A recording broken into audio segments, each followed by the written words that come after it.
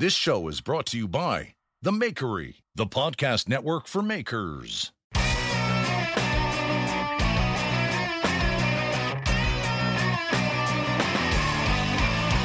Fantastic. Are you ready? I'm ready. All right, welcome aboard. Listen, guys, this is the Full Blast Podcast. I'm Jeff Fader, and I'm very fortunate enough to be with one of the most interesting people I've met.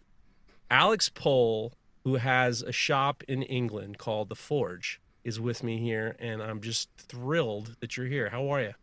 I'm very well, thanks, Jeff. No, I'm also thrilled myself to be here.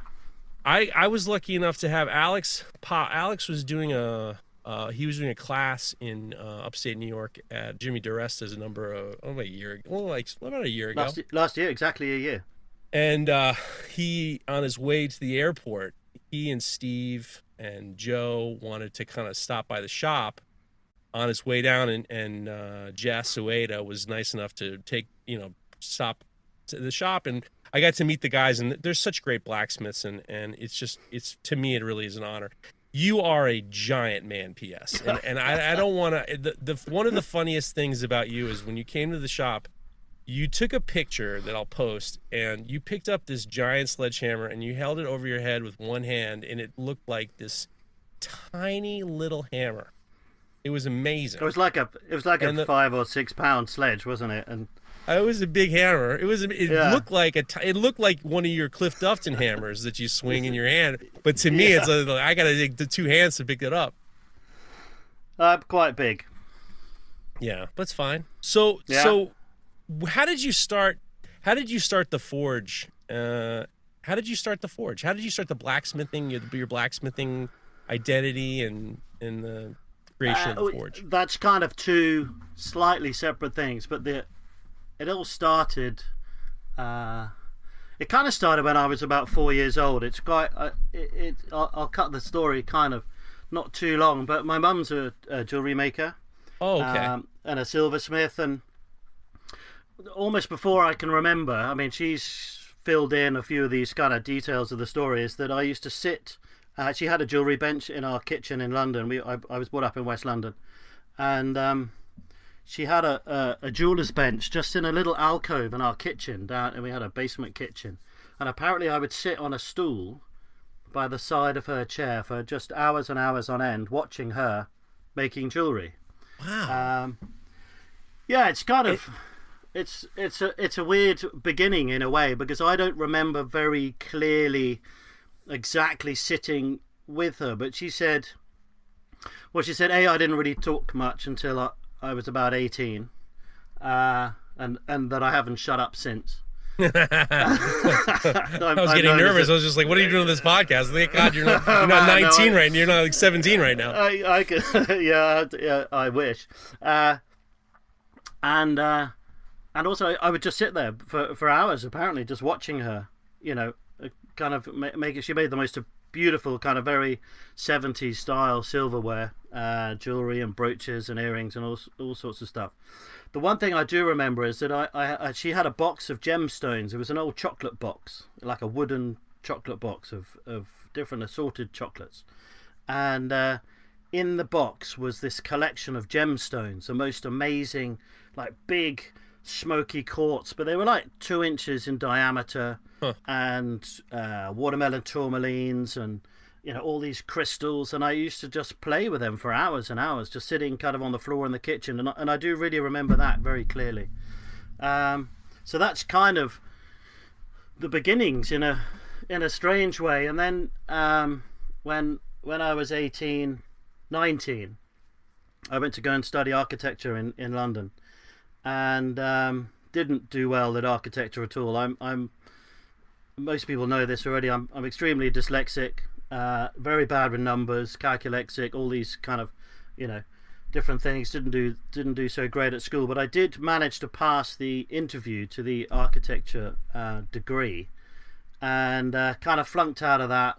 But as part of it, there was a jewelry course, and so I signed up and walked into this studio in North London, and that was it. Bam! The hairs are still, you can't see it, but they still raise up on my arms even 30 odd years later, that I walked in and I knew for the rest of my life, that's what I was going to be doing.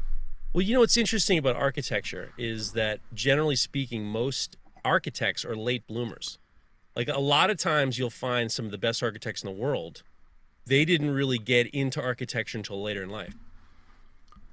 Yeah, and it's a really difficult thing to kind of study. It's a difficult thing to conceive. You have to have a very, well, I think you have to have a mixture of a very logical and a very artistic, creative brain. And I did pretty well at the design side of things, right? But I just wasn't into sitting in lectures and, you know, doing mathematics and all that kind of stuff. Right, and figuring out where the drain line for the toilets are going to go. Yeah, exactly. When the guy's talking about members, you know, I'm sniggering in the background. I mean, basically, Jeff, you know, just to get it clear between you and me, I'm just a big fucking child, basically. That's the best. That's the best. There's nothing wrong with that. I'm not grown up, you know, so... Oh, of course not. And the kind of second part of your question was, when did the Forge start? Well, the Forge, as I suppose the kind of the people know it now, sort of really started when Joe and Steve joined about 4 or 5 years ago. I mean, in between kind of being 18 and going into a jewelry workshop and being 40 something and meeting Steve and Joe and them coming to work for me, there's quite a lot happened. Yeah. But the Forge as an entity now is a kind of a bit of a collaboration between the three of us. So that's the kind of almost opposite ends of the scale, and then there's a chunk of stuff in the middle. Let's just back up it a little bit. One of the interesting things to me as a metal worker, and working with I've only worked with jewelers. My formal training was kind of ornamental ironwork, so everything was with railings and kind of architectural stuff, you know, gates and stuff like that. And I always found it to be very, very difficult to get in the mindset of jewelry, because there is this sense of it's a very you have an intimate relationship with your customer. It's a completely different mindset because, and I've been thinking about it with you in general in terms of the kind of stuff that you guys do now. I would think that your early, you know, doing jewelry. I mean, when you're making a railing, it's for whoever's walking past it, it's for whoever's walking past it. But when you're making a ring, it fits a certain size, it fits a certain person. There's like this, because of the size, it's much more approachable to a customer. I'm not talking about price or anything like that, but I mean, everything about it is very, I always felt like jewelers have more of an intimate relationship with their customer. And I'm interested in the fact that so let's get into, you went into jewelry outside of architecture, and what were you making? What did you do? What, in the jewelry world, or? Yeah. Well, when you were really interested in taking your classes, and what did you think you wanted to do? What is it that interests you about making jewelry? I think it's the that's a very interesting. No one's ever asked me that question. I think it was just the desire to make something. Right. I mean, very clear to me now is remembering back and having that sense of I made that. That is something that I have achieved, and no one can ever take that away from me. You know, that piece of jewelry, the first bits I made, they're still around. They're going to be around for 100 years. You know, I had an extremely privileged upbringing, but it was also quite difficult at the same time. And I think, you know, having dyslexia, I went through the private school system. You know, if you're dyslexic, you're not dyslexic. You're just plain fucking stupid. Right. And to a certain degree, for me, making is a way of kind of affirming, I made that. That's me. I've done that. I've created it. It's kind of something solid to show the world that, you know, I'm not a fucking idiot. I can do stuff. And those right at the beginning, those days, I think for jewelry it was very accessible. I could make stuff at home. I could, you know, I would set up a little bench in my flat. Then I went to college, and it was make anything. But for me, it's make anything out of metal. So I don't mind. There's no difference to me between a ring, an earring, a gate, a railing, a spoon, a table. I don't see any real difference. Right. It's just scale and material. You know, if you can design a knife, if you can design a a table or a railing or a sculpture. It's the same mindset. So right back in the early days, it was a case of let's make anything. I mean, I love the intricacy of jewelry. You know, I'm 6'6". You've met me. I'm 18 stone. I'm a big bastard, basically. But I think I quite like the kind of weirdness of being able to make really, really, really small things. It's very interesting. It's because when I could, it was very hard for me to step back from these monumental things and make these tiny little delicate things. It was very, very hard. And it's interesting when you talk about this, Lexi. I think a lot. I mean, I was the same way, and I also went to private school. And what they would tell my parents was for me to hide it. For me, especially if I was going to go to college, don't say anything. You know, it was very much along the lines of that.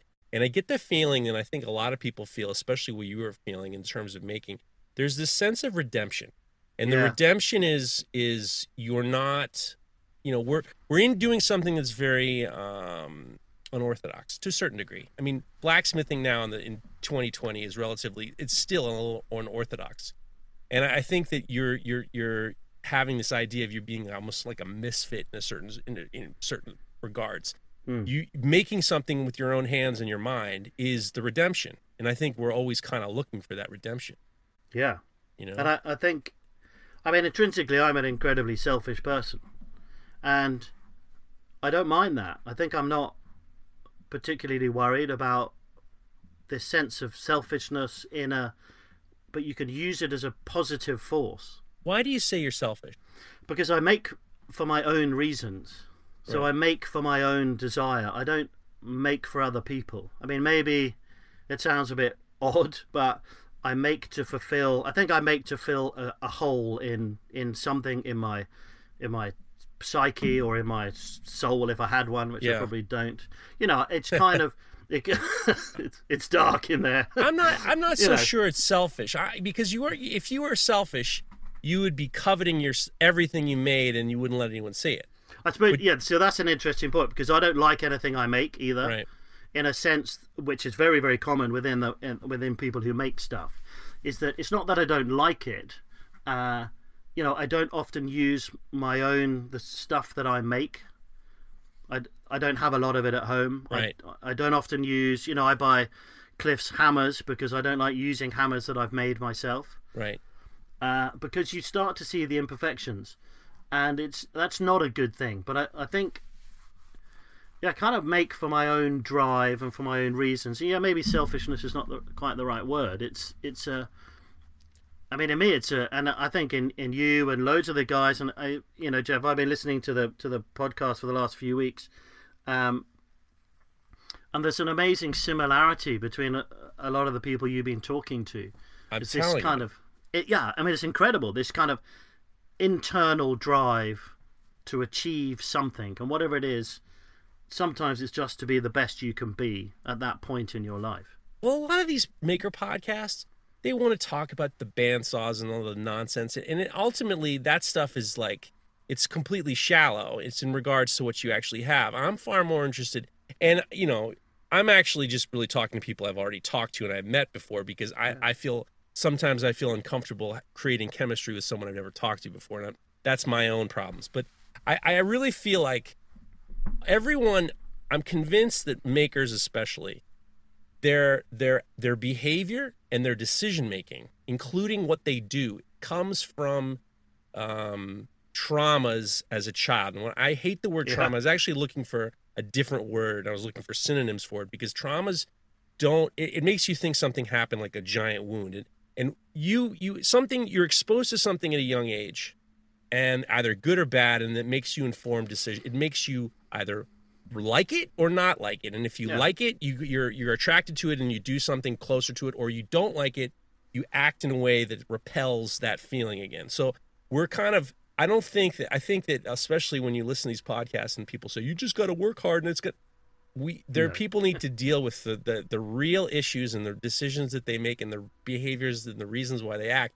But most of these guys, like you talk about Chris Cash, you talk about Brett, you talk about Cliff, you talk about all these guys, you kind of see where it all comes from. It comes from these like actions and reactions that happen in their lives. And then that's what pushes them towards this particular area of life. It's weird.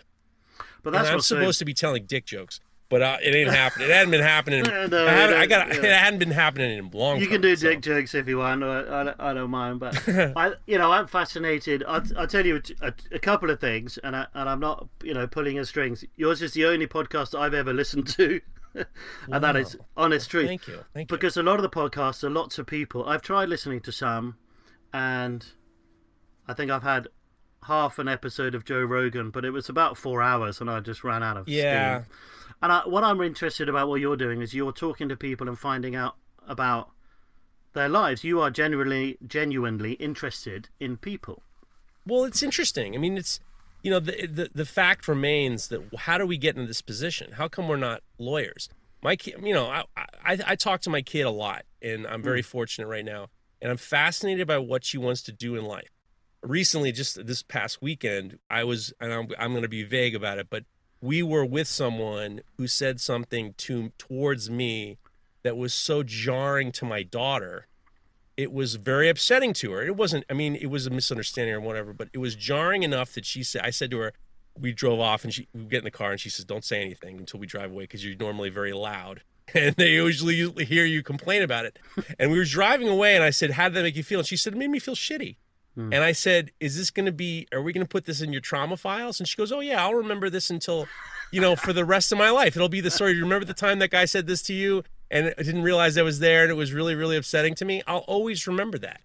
And it's as a parent, what you don't want to do is you don't want to be part of the trauma files. That's my move. My move is to do whatever it takes for me to not be in those traumatic files of turning my daughter into something that, did anything other than to support her completely. But I think, in which case you've lost the battle. Of course, whatever 100%. we do, 100%. Whatever we do, we're gonna fuck our kids up one way or another. 100%. I'm just trying to hedge my bets in regards to something real bad. I just don't want it to be something real bad. Remember that time, Dad, you dropped me down the stairs? Control. Right. You can only do so much, but. The funny thing is, especially Chris Cash, of all the episodes I've done, the Chris Cash episode, Mount Phillip Metalworks, was so, I've never gotten more messages, and people were like, I know Chris, I couldn't believe what he was saying. It was so fascinating. He came from this, he really turned himself around, and he used the things that happened in his life to propel himself forward towards happiness. He's a happy dude, And I think some people it works, and some people it doesn't, But I think that's the kind of, that's what we're meant to be doing. So, I'm writing a book at the moment, and we've got a couple of things I want to talk about maybe a bit later. But I've been commissioned to write a book about blacksmithing, and there's a little bit about alchemy in there. I'm really into kind of. I used to study not a lot, but yoga and a lot of psychedelics and. The kind of the other essence of the world. I spent the wilderness years, is what we like to call them nowadays, and really kind of getting into the psychology and all this kind of stuff. And as part of that, it's about alchemy. And what we do is pure alchemy. We're taking base metals, especially all blacksmiths and also like ceramicists, potters, glass blowers, craftspeople, take a base material. And they apply their will and their force upon it and create beauty, or they create function. And this is a transformation. This is a transformative process. And this is what alchemy is. It's taking lead and turning it into gold. It's just an allegory, or, creating the elixir of life. What's more elixir of life than making something and having it there on the table and going, bam, that's going to last 1,000 years, But through those processes, the physical aspect of making stuff, you can transform yourself. You can change how you are. I don't believe anyone necessarily changes completely. There's like a hard drive, and there's kind of apps that you can change if you wanted to get a kind of a modern way of looking at it. Hard drives are really difficult to change, but you can alter them, and you can alter the way that you look at life, and you can learn. I'm ranting a bit, but you can learn from the physical processes of what you do, and that's what I've tried to do a lot in my life. I was pretty fucked for a lot of years. Just fucking crazy, out of my mind on all, on whatever. And I think what I've tried to do through working and, through blacksmithing and through making stuff and being a craftsman and being creative is to try and absorb a lot of the shit that's going on in my head and a lot of the stuff. And instead of trying to change it, you absorb it and you recognize that, yeah, I've got some fucked up stuff in my head, or I've had some trauma in my life or whatever. And instead of trying to reject it and run away from it, you just sort of trying to absorb it into yourself and make that part of your person. And sit down at the end of the day and go, yeah, I reckon I'm probably a person. I can always get better. And to like oneself is a pretty big mission in life, I think, for a lot of people. And that's, for me, the kind of core of what I'm doing as a craftsman is to create beautiful things, but also to try and create myself as a better person, I suppose. It's a bit of a cliche, but no, it's interesting because just talking about the idea of transforming things in alchemy. What I always see is, especially when I talk to other makers who also have very similar backgrounds, where dyslexic or not good in school, or like Jesse Savage is a perfect example. Hated school, refused to go to college, and then went out to start writing by himself. He wrote books and he was published, and he became this. I think what happens is, I think especially with kids who are kind of out of control or whatever, is they find something like blacksmithing and woodworking, which is, it's alchemy, but there's such a finite rule of science that you can go with. There's only, and what happens is you kind of have to clutch discipline. And then once you can kind of take this discipline and accept it and say, okay, look, I want to do what I want to do, but in order to do what I want to do, I have to accept this discipline in my life in order to get from a piece of steel to an axe or something. Yeah. When you finally get to that point where you've accepted discipline and then you've seen it through to the end, that's where I think that there's this inner satisfaction with the fact that you're not undisciplined, that you know how to use discipline in a way that will get you to what you want to see. And I'm interested in your whole, you were fucked for so long, because it's I think that there's a lot of, I'm interested. Tell me why you were fucked. What happened when you got fucked? I want to know. Come on, Alex Pohl. How did you get fucked? Come on, man. Yeah. What happened? What happened? And I know there's something going on with you. You were in Australia for a while, and I want to find out what happened. I want to get over there, because the last episode, Brett sent me all over the world, and now everyone thinks I'm talking to all these world travelers all the time. Brett, I'd spent years of my life traveling. Okay, so I've spent 10 years at boarding school. What was that like? Was that hard? I don't remember a lot of it. 10 years in boarding school? Yeah, so I went to boarding school when I was 8 and came out at 18, and it's just what you know. I mean, I'm not sure it was great for me. I think looking back, I realized what an incredible opportunity it was, and I kind of regret I didn't take more notice of what was around me and the opportunities that were being presented. And I'm at boarding school. I kind of meet people. We start drinking. Right. I mean, I've always had a predilection towards substance abuse. I was getting pissed at 7 years old at my parents' weddings. 7 years old? I was found behind the sofa with a kind of half-empty bottle of champagne. Jeez Louise! There was a lot of shit happening at home. No wonder they sent you to boarding school. I'm surprised they didn't send you to military school. Well, and I'm sure that was just a kind of a wedding thing where I've snuck off with a couple of sips of champagne. But yeah. I do remember my stepdad. So my there's been quite a lot of divorces in the family, and one of my stepdads. My first stepdad he kind of wasn't the nicest guy in the world. Right. There was some pretty sort of dark stuff, and I remember one Christmas he put a bottle of ale, like a bottle of brown ale, in my Christmas stocking.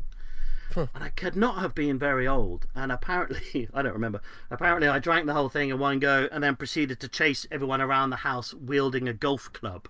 Oh, how old were you? It was like Christmas morning. I don't know. I must have been, young. I don't know, like way pre-teen. Oh my God! And you must have been a monster then too. I was 6 foot when I was 14. Oh my God. So, yeah. You drunk 14-year-old chasing everyone around with a golf club on Christmas Eve. But I was just a fucking monster, basically. I'm sending you to boarding school too. I'm sending you to boarding. What are you going to do? Well, no, boarding school was just what we did. My dad went to the same school. My grandfather, my cousins, my great-grandfather, my brother. We all went to. I come from an immensely privileged background. Massively privileged, not like upper class, but kind of wealthy middle class English white background. So throughout was your mom still making jewelry at the time? No, she had stopped. She must have stopped. I don't remember when she stopped. She sort of did a load of different stuff. And why do you think she stopped? That's a good question. I think. Because when you're bringing a shop into your house, and you, especially in your kitchen, and your kids there, and you're having this really great, you're creating these things that are very, like I said, I think the jewelry is very, especially jewelers, I think that when you're making jewelry, there's an intimate relationship with your customer, even if you're not making it as a commission, because it's a specific thing for a specific person in a specific style. So she's creating these things, and you're sitting next to her, and I just wonder. I'm interested. I would want to know why she stopped.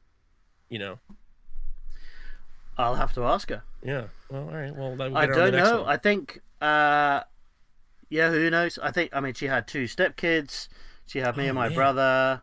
So there's 4 of us, 4 boys in the household. She didn't have time to be making. She didn't rings. really have time. She doesn't want to mess around with that. My stepdad's a fucking lunatic. Oh God! He's an alcoholic misogynist. He was pretty violent. Wow. I bet the jewelry making for her was a real balm. A real release, I think. And then I go to boarding school, and I'm kind of, I'm a sweet, innocent kid until I get to about 13 and a half, and I just kind of started drinking at 13. Oh yeah, I have to be a little bit. I'm not going to be that careful. I should be quite careful to what I say because my kids will probably listen to this. No. I'm proper binge drinking at 13, like to out of your mind, skull fucked, pissed, and then we discover that there's other things than just booze. Right. I started smoking pot. I smoked my first cigarette when I was 8. I started smoking pot when I was 13. I started taking mushrooms. I was taking acid, ecstasy. At 13? Speed, coke. No, probably when I was 16, we started hitting it hard. I'm a kind of kid of the rave generation, Where were your parents? They didn't have a fucking clue. Damn. I'm at boarding school. I can do whatever I want. I think 16, I flew to the States to go and see my brother, took my first ecstasy, came back that night, hit a rave, LSD, that's it for 25 years. Jeez Louise. And then what pulled you out of it? I think having kids, exhaustion. And it got worse than that. I just kind of liked, we just liked to party. We were just party kids, basically. I think part of it was looking back now, it took me out of myself. It suddenly, I remember clearly there's a switch. There's nothing in my head. I don't care. I don't give a fuck about any of you. I literally didn't give a shit about anything. I would have fucking done anything, any time of the day, any amount. I'm quite lucky in the fact that I don't have a very high tolerance to substance. Right. Wow. So that's pretty good for me. That's pretty good for anyone, apart from alcohol, but I can drink a lot. But, we're just on. I was just on one all the time. So it's like Thursday, Friday, Saturday, Sunday, work, maybe Monday, Tuesday, Wednesday, scam, travel, move somewhere else, make something, get some money, on to the next one. There's a lot of heroin in England that kind of started to creep in, and wow. what do you think you were looking for? escape, You were looking for escape. silence, That's numbness. always what it is, isn't it? You know, it's just a fucking escape. We had fun. I mean, I gotta say, we were just enjoying ourselves I listen until it went bad. Now, just a little, just so you know that we're not too dissimilar. Yeah. When I grew up in Upper East Side Manhattan, and when my parents divorced, my mother was kind of not around, my dad was not around, so I grew up in the '90s in Manhattan, and we used the underage drinking, and it was a lot of the world was my oyster. I went to school with, you don't know, but Robert Chambers was the preppy murderer. He's the guy who, I don't know if you remember this, but he was at underage drinking at a bar we used to go to. He brought this girl into Central Park, and it was the biggest story in New York because he claimed they were having rough sex, and he just choked her to death. But I went to school with him a few years behind him, and it was like it all became very apparent that this kind of my generation's youth culture of underage drinking, and the parents were divorced, no one was around, and the concept of these privileged kids who were escaping something, you know, and it was very much along the lines of, I wonder what I was trying for me. And I was drinking maybe like 15, 16 or something like that. But it was like, I was looking for acceptance from friends. Yeah. 'Cause I'd already decided, my dad was on his fourth marriage and things were not going well for me. And my mother was gone. So I was really at my mother's apartment all the time. And it was very easy for me to just, see my friends and look for acceptance with somebody because I wasn't getting any acceptance at home.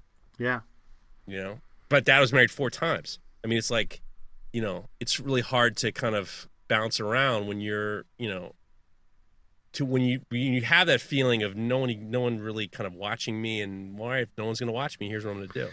Let's just go and do whatever. That's a kind of private school education as well. So, it's a completely enclosed system. I've been to one of the top 1% schools in the world. Huh. Yeah, and fucking failed everything. Yeah. Wow. Well, I didn't. I've got quite a lot of qualifications, but I managed to get them without doing any work. Huh. Which I suppose is a testament to how good the private school system is.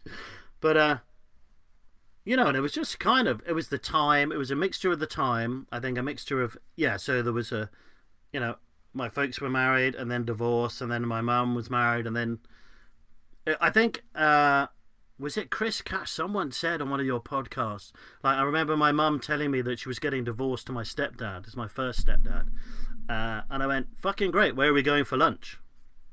Wow. Someone else on one of your podcasts has said something kind of similar, but it's like Chris Cash was happy, super happy. He was jumping up and down. It was great, and everyone. I don't want to sound like like I'm bitching, but we had this kind of very exactly, and you had this kind of very weird combination of massive privilege of education, but also a kind of strange goings on at home. The unrest of a divorce or of unhappy parents or whatever. There was never really. I think that my generation was like the highest divorce rate. So all the people that I went to school with, there was one kid whose parents were married, and we were always going up to him and say, what is it like to have married parents? Because everyone's bopping around, and that concept of the parents divorcing and then the parents are trying to redevelop a life, and the children always go by the wayside. And it's always like you get this feeling like, especially when maybe they meet someone, and maybe the parents meet someone, and maybe it's not the ideal person, but all of a sudden maybe this will help me and my family get back together. But the children are always kind of like secondary to the situation. And you just get this, it's almost like the same story all over and over again. And basically what it comes down to is like the hope of the parents that hope that this is going to fucking work out. Yeah.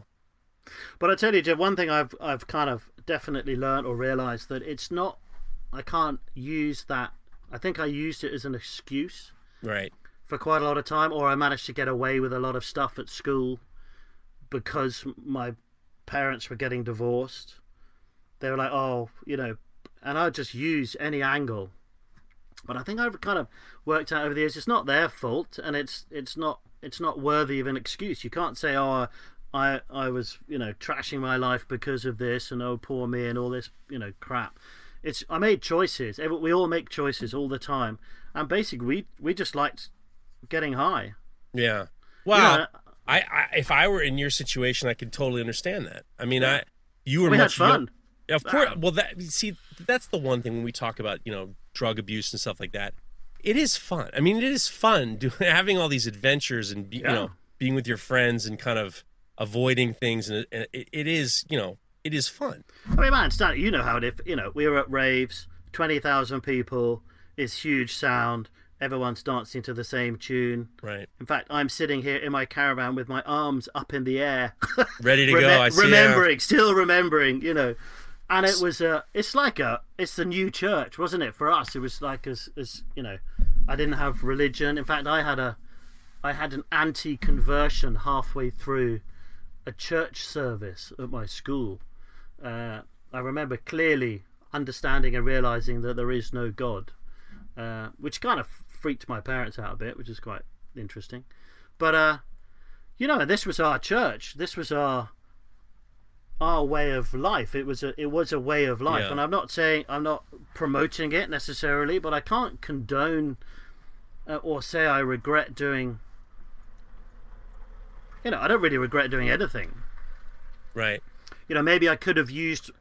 I suppose now I slightly regret. I see a lot of the younger guys coming up. I see like Joe, who I work with, and Stevie to a certain extent, but he's a bit older. And there's a guy, some guys I know in Sweden. One of them, Sam Ritter, who's American. He's from Boulder, I think. Amazing young Smiths they're as good as I am now, but they're only like 23, 24. Yeah. That's infuriating.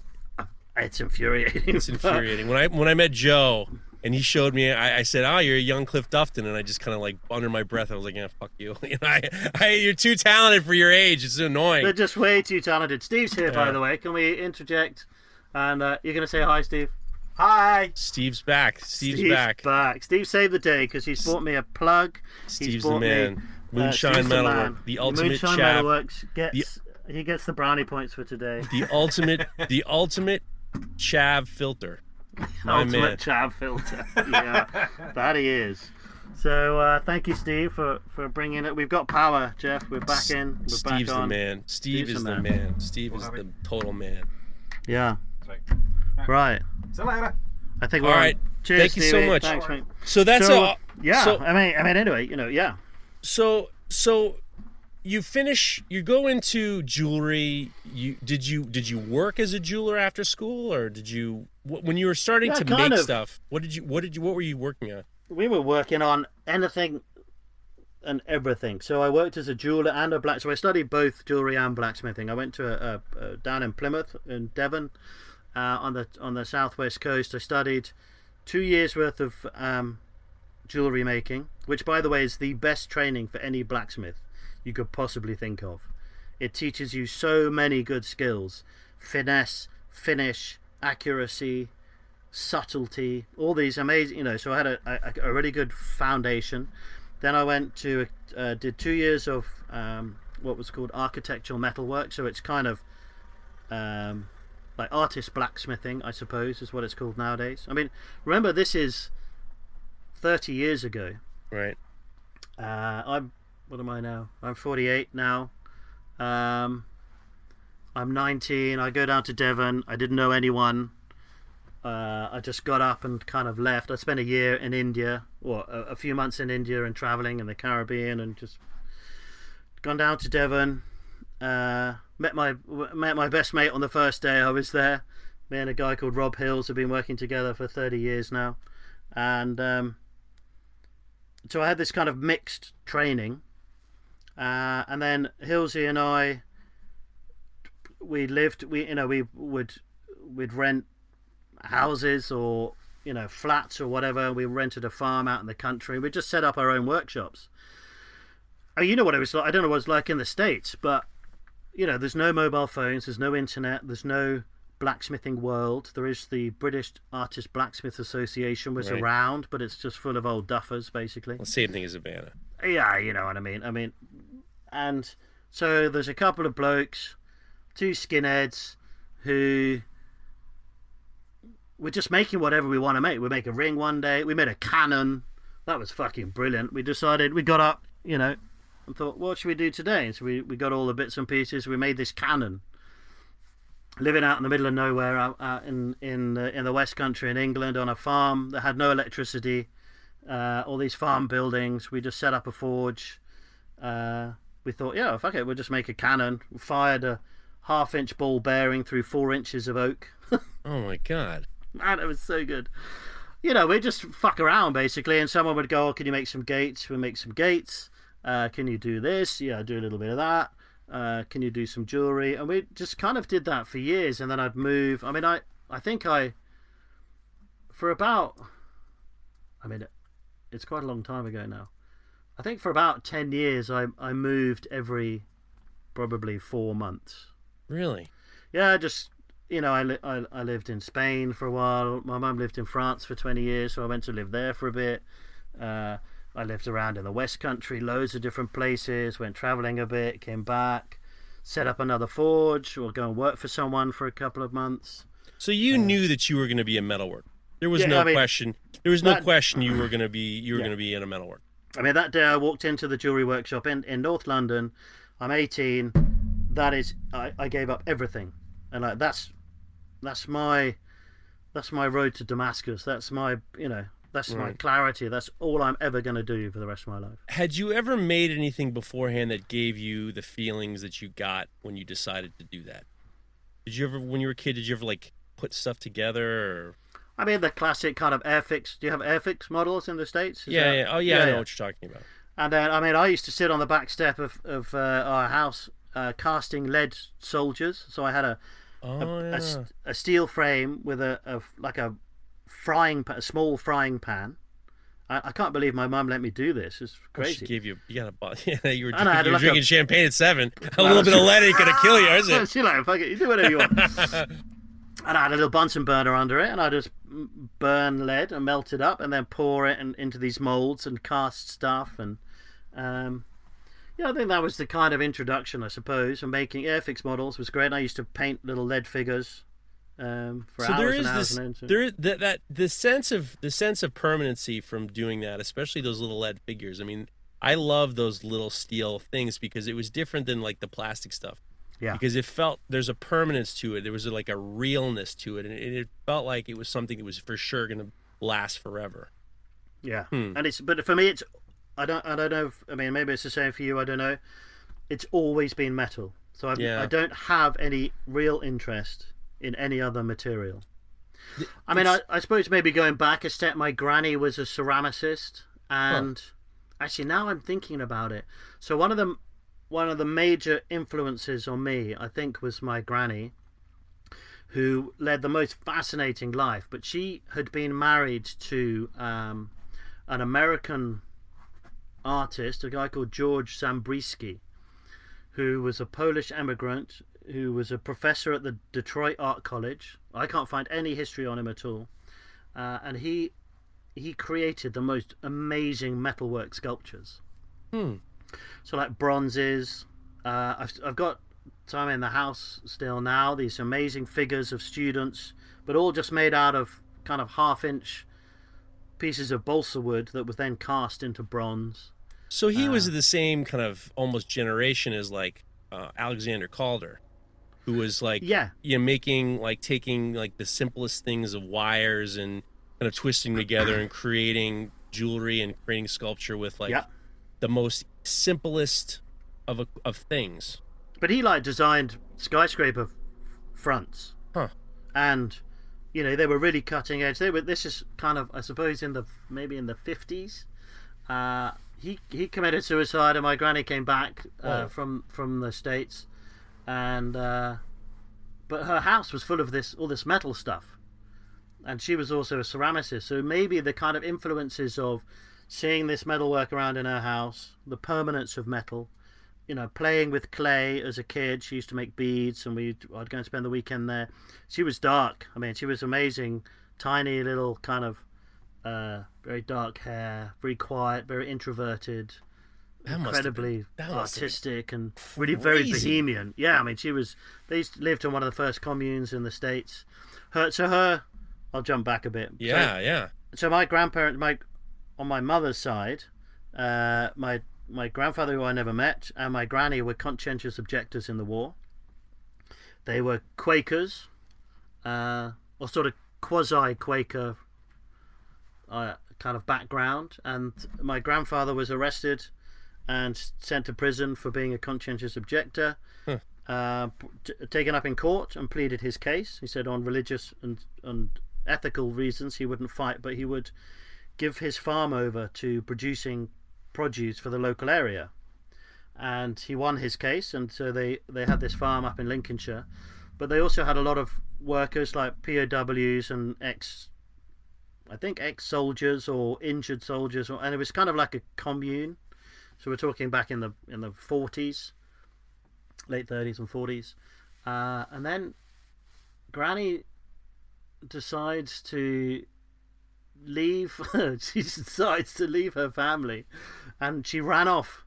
And I think George was a Polish emigrant, or I don't know what you call people who are escaping, like a refugee. A refugee, yeah. So he must have come in as a refugee, and he worked on the farm. And they met on the farm. They met on the farm. Fuck. And God damn those. You know what the hilarious thing is? If he had just gone to jail, he probably would have still been married. Yeah, maybe. You know, but the amazing you try to thing do is this right thing. You try to do this right thing. Yeah, and then all of a sudden he takes these people into you bring the commune in, and steal his wife. Fucking George comes off the field and grabs Granny. Some bullshit right there. I mean, my mum swears her dad died of a broken heart. Literally, just died of a broken heart. You know? I can't think of something worse than something cruel, like that. That that cruelness of losing. That whole thing about like being cheated upon is the heartbreak of that. Is I find it's almost as offensive as like serious injury, like being beaten by someone you care about. I find it to be grotesque. Yeah, but it's, the heart is a strange thing. So she followed her heart. God damn. And isn't that crazy? I mean, you kind of think, well, nowadays that's what you're meant to do. People will say, follow your heart and follow your dreams and all this stuff. And she did in those days. It was totally, and she had my mum, so she abandoned my mum, or not abandoned, kind of left to go to the States where my mum was pretty young, so about 13, I think. And anyway, she goes off and she lives in this commune in the States, and then leads this kind of incredibly bohemian life. And as far as your mother goes, she had no contact with her mother while she was in the United States, when her grandmother was in the United States. Yeah, I think recently I chatted a bit to Mum, and I think she went over to the States maybe a couple of times. I'm not 100% sure. She didn't really delve into it. That plane ride must have been miserable going over there. Yeah. Oh my God. Yeah. And so then Grandma's with the dude. The dude kills himself, and then Grandma comes back. And then when she comes back, how is she greeted? She's greeted by my dad. Oh no! Who this will make you laugh. I mean, they'll kill me if they ever hear this. But my dad said, it always makes me laugh. I mean, my dad's fucking insane, man. He is the most amazing, but out there person. And he said to my mum the day that Granny arrived back, he said, "Our marriage is over," because he could just see that, like the mother-in-law moves into the house. Yeah. And my dad's got a big house in those days with a fucking helicopter. He had 2 Aston Martins in the driveway. Mum had a Ferrari. They've got this big fucking swimming pool. And Granny arrives, the mother-in-law arrives, and my dad, because he's quite flippant, he just went, "Yep, that's us done." And subsequently, a couple of years later, they got divorced. Oh my God! But how was Grandma? Because now Grandma has set the tone for like. That must have been really hard on your mother, because that's what she knows is her. That's how relationships are. I think so, and out of respect to my mum, I don't. My mum is the most wonderful, wonderful woman in the planet. She's just.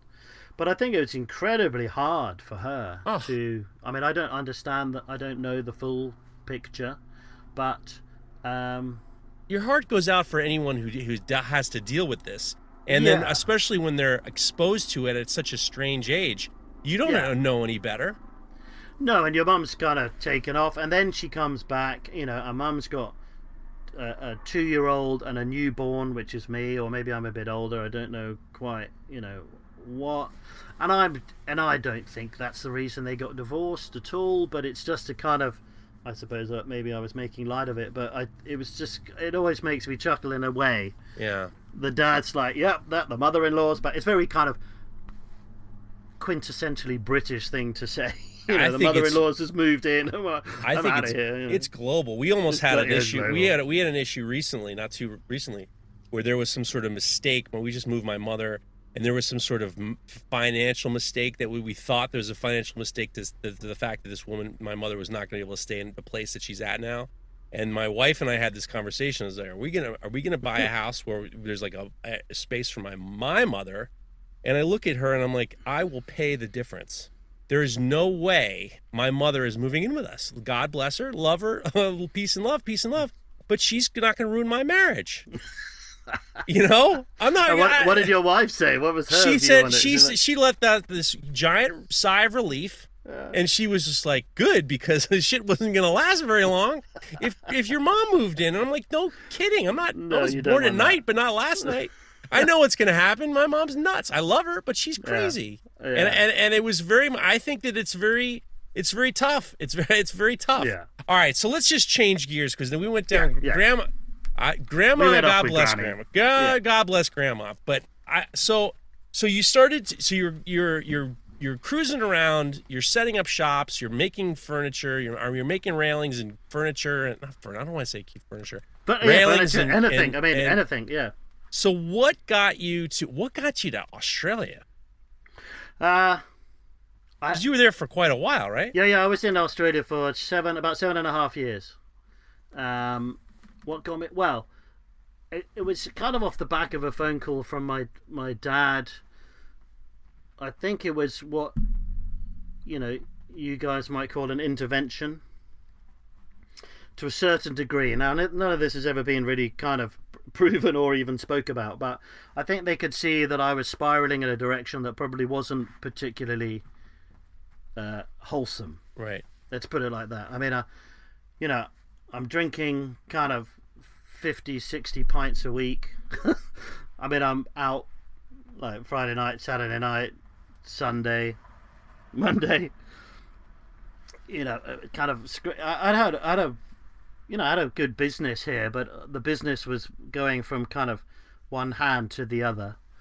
And he just said, look, so my dad had moved to Australia a couple of years before. He's always lived pretty much overseas, or had for most of my life lived a substantial part of the year overseas. So he lived in Saudi Arabia just because of his business. We had a house in Cyprus, Menorca, which is off the coast of Spain in the Balearics. Russia. He spent 10 years living in Russia. But he would work, you know, had a base in England, and he would work overseas. He was in, you know, various different businesses, and one of his businesses, they bought a property company, and the property company owned sounds crazy, they owned a load of gold mines in Australia. So Dad has announced one day that he's moving to Australia, and so he's gone over there with his second or third wife and his daughter, and he just kind of phoned up one day and it just said, look, I'm going to send you a ticket, you've got to come out, you'll love it, come for 3 months, it's you know, you can come and stay in the house. I've never lived with my dad, so it was quite a, you know, and I'm 29, I was 28 I think, and this is in 1999, and I arrive, so I think, fuck it, I'm just going to go. I kind of pack up my workshop that I had here, put some stuff in storage, and jumped on a plane, and I arrive pretty much on New Year's Eve 1999, kind of on the new millennium. That's a very generous act on his part. Yeah, I think it was generous. I think my elder brother might have had some kind of whisperings in his ear saying. But it doesn't matter because he had a new family with new kids, and all of a sudden he's gonna extend this very generous thing to his kid. But he'd already. He'd been divorced from my mum for 26 years. And it's still super generous. I mean, he had a new family and in a new country. He didn't have to do that. He did not have to do that, but he is an incredibly generous guy. I mean, clearly. He's all love, basically. My old man wouldn't have done that. Yeah, but Dad's like, just come out, have a good time. I think we'd been over for a holiday briefly. He's like, look, just come for a longer trip. Obviously, you're probably not thriving in the environment you're living in at the moment. So I arrived in Australia with a bag of clothes and my jewelry bag, my toolbox. I just kind of went from there. I think it healed a lot of stuff. It got me away from a certain kind of environment. It's sunny, the food's amazing, the women are beautiful, the space. I met some nice people. I mean, we still partied pretty hard, but it was kind of maybe in a different way.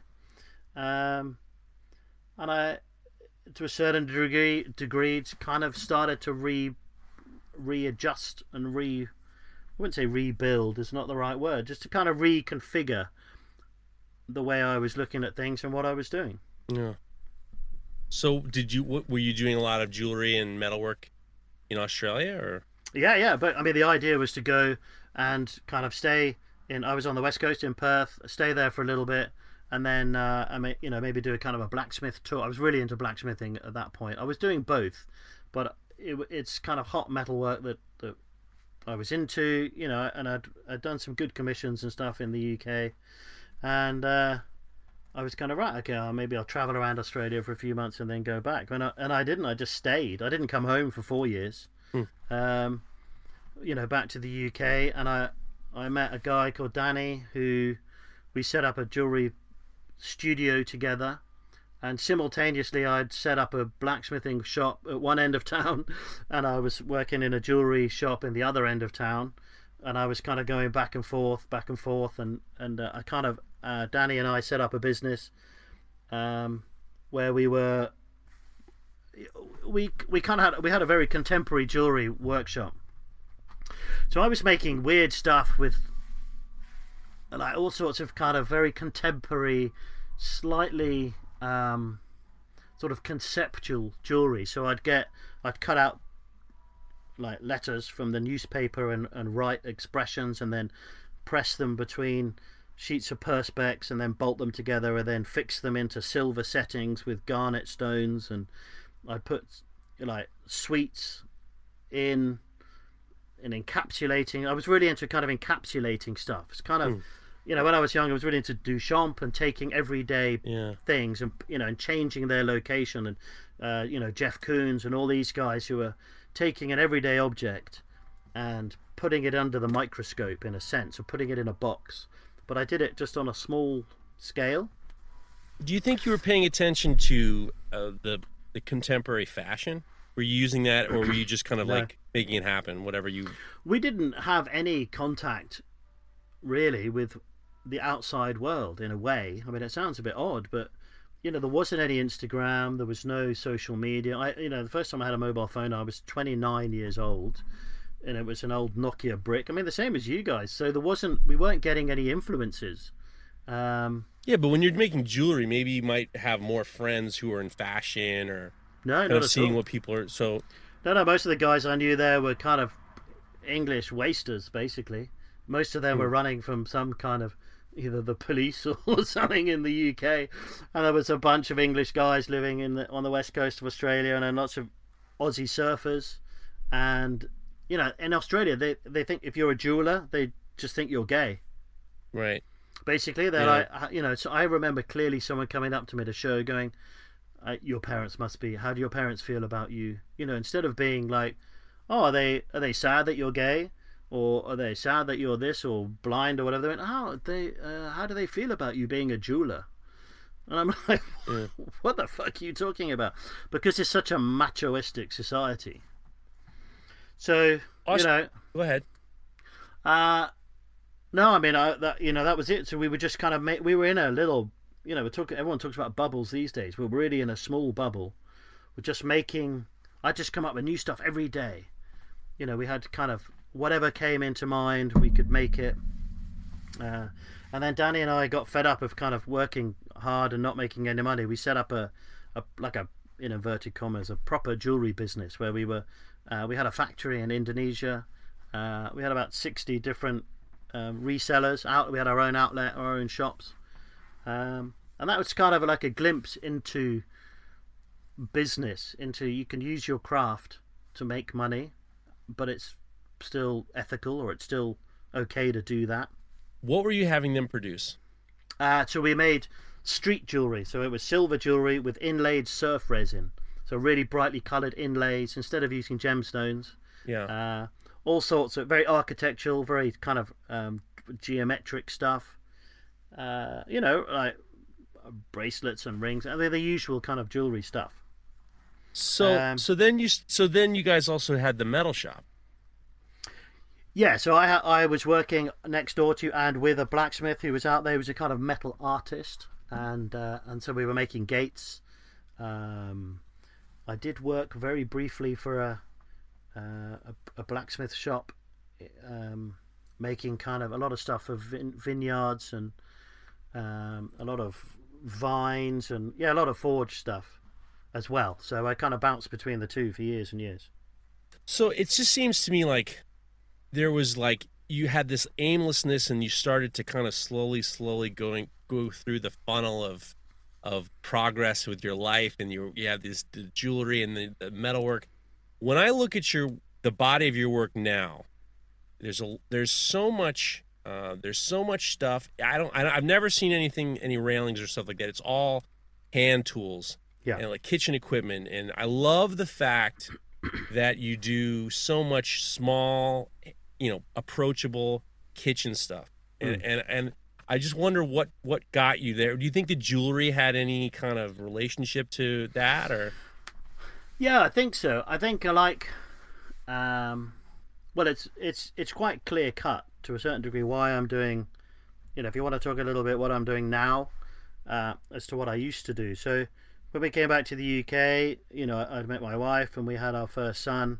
I moved down to the West Country and I was kind of making lots of different stuff, and gates and railings. About 6 years ago, probably about 6 years ago, I just shut up shop. I was like, fuck it, man, I'm broken. I was completely fucking broken. I was exhausted.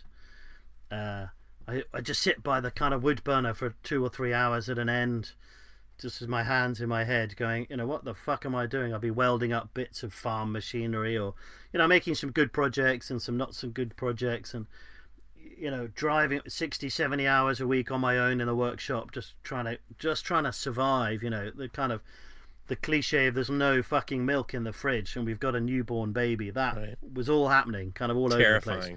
Yeah, kind of terrifying. And that didn't last very long, and I've got an amazing family who will help me and they'll support me if I need, and you kind of pride gets in the way sometimes. Anyway, and I think I just kind of shut up shop and I was like, fuck it. I mean, I and Louise, my wife, just said, look, I'll just take a couple of weeks and just kind of go and make something you want to make. Just chill out, relax, think about it.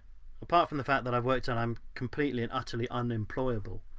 She was like, what do you want to make? And I went, I don't know. I'm going to make a knife. So I made a knife and I didn't even know what I was doing. Nothing, no clue. And then as part of a kind of rebuild, there's two very, very distinct meetings that I had. Two people that I met who, and again, I'm full of cliches tonight. Fine. Utterly changed my life. There's a guy called Heiner Zimmermann. I don't know if you've ever heard of Heiner Zimmermann, who is the son of one of Germany's most famous blacksmiths.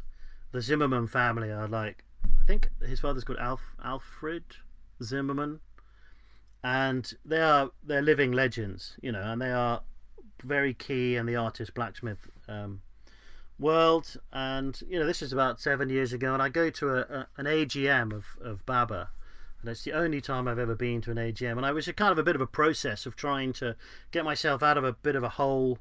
I didn't really know what I was doing. Do I want to carry on blacksmithing? It's kind of like a bit of loss of faith. I'm a bit fed up. And I went to this AGM, just went and sleep in the back of my truck for a couple of days, and God's honest truth, I had a 5-minute conversation with this guy. I'd been to a lecture. He gave the most amazing lecture. So Heiner Zimmerman now does about 40 lectures a year. I think he teaches in Sweden somewhere. And I went to this, and the lecture just fucking blew my head. It's like, what? He just asked questions like, what are we doing? What are we doing as blacksmiths? What are we doing? And he just kept on saying, and he's like, look at what this guy does. Look at this. Where are we? What are we doing? And I went up to him, and I'm like, can I speak to you for a minute? And he's like, yeah, man. He's tiny, and I have this big fucking kind of skinhead giants looming over him. And I went, oh, Heiner, I don't know what I'm doing. I've totally lost my way. And this big smile came on his face. He went, now you can start. Wow. He's like, I'm so glad you say that to me. He's like, and I'm like, what do you mean? I don't know if I want to carry on. I'm fucking depressed. I don't know. I've never met the guy, and I just had to go and speak to him. He's like, he clapped me on the back. He's like, that's fantastic. Now, it's happened to all of us, And I don't know, Jeff, if you've ever had that kind of staring down the barrel of a gun moment. Not literally, but Yeah, I know.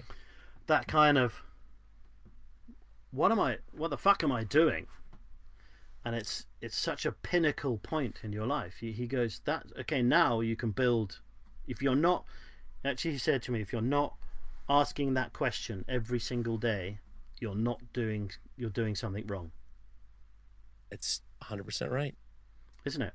I think that people think that everybody is happy and calm and knows what's going on, and I think that people have this feeling that they're alone in terms of their feelings, and that's that must have been like a bolt of lightning for you, like change your whole attitude. If you're like down in the dumps, this guy says it's good to be down yeah, and it's good, and you only learn when you're down. We don't learn as human beings when we're happy.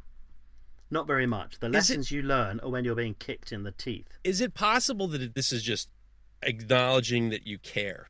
Like, part of me always feels like, especially when someone gets depressed, like friends of mine call me up, we get depressed, and my wife knows when I'm blue. Like, there'll be a day or two where I'm just blue, and she's, and it always seems as though it just means that you care.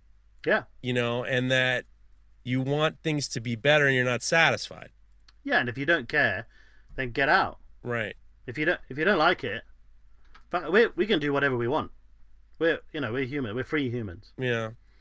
Coming from a white middle class background, that's easy for me to say, and I don't say it lightly, but I do strongly believe that as human beings, we are free to choose. Well, we're at least free to try and change your circumstances. Not everyone has that privilege, and not everyone has that education or facility or freedom or whatever, and that's you have to be aware and careful when you say something like that. But I think really we are free to choose, and what he was giving me in a way was the most incredible gift of, like, it's okay to feel shit, it's okay to question.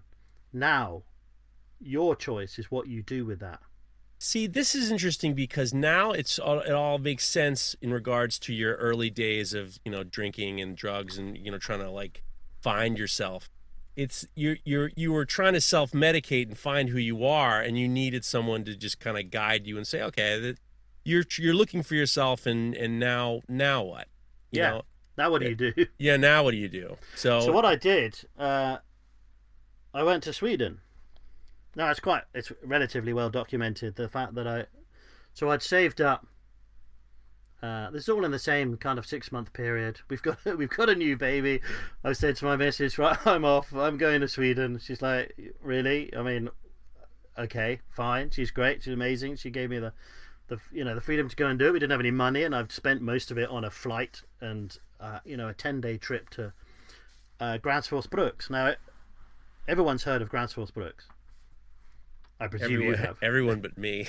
I mean, I'm not going to tie. Sure. You've heard of Grants Force Brooks, the axe making factory. Of course. Yeah. And but now everyone's heard about it. In those days, I didn't know that it was this kind of cult location. Sure. Was, like a mecca. Of course. Come on, Alex. Yeah, everyone knows that. I'm behind the 8 ball. Alex, I don't know. I have no idea what you're talking about, but I'm pretending like I do. Have you really? Honestly? No, completely. I have no idea. If you told me it was in New Jersey, I'd believe you. I have no idea. You can't be serious. 100%. I wouldn't lie to you. Okay. So Grants Force Brooks is an axe making factory in about 4 hours north of Stockholm in Sweden. It's to date probably the most famous axe making factory in the world. One of, certainly, maybe one of probably 3 in Sweden.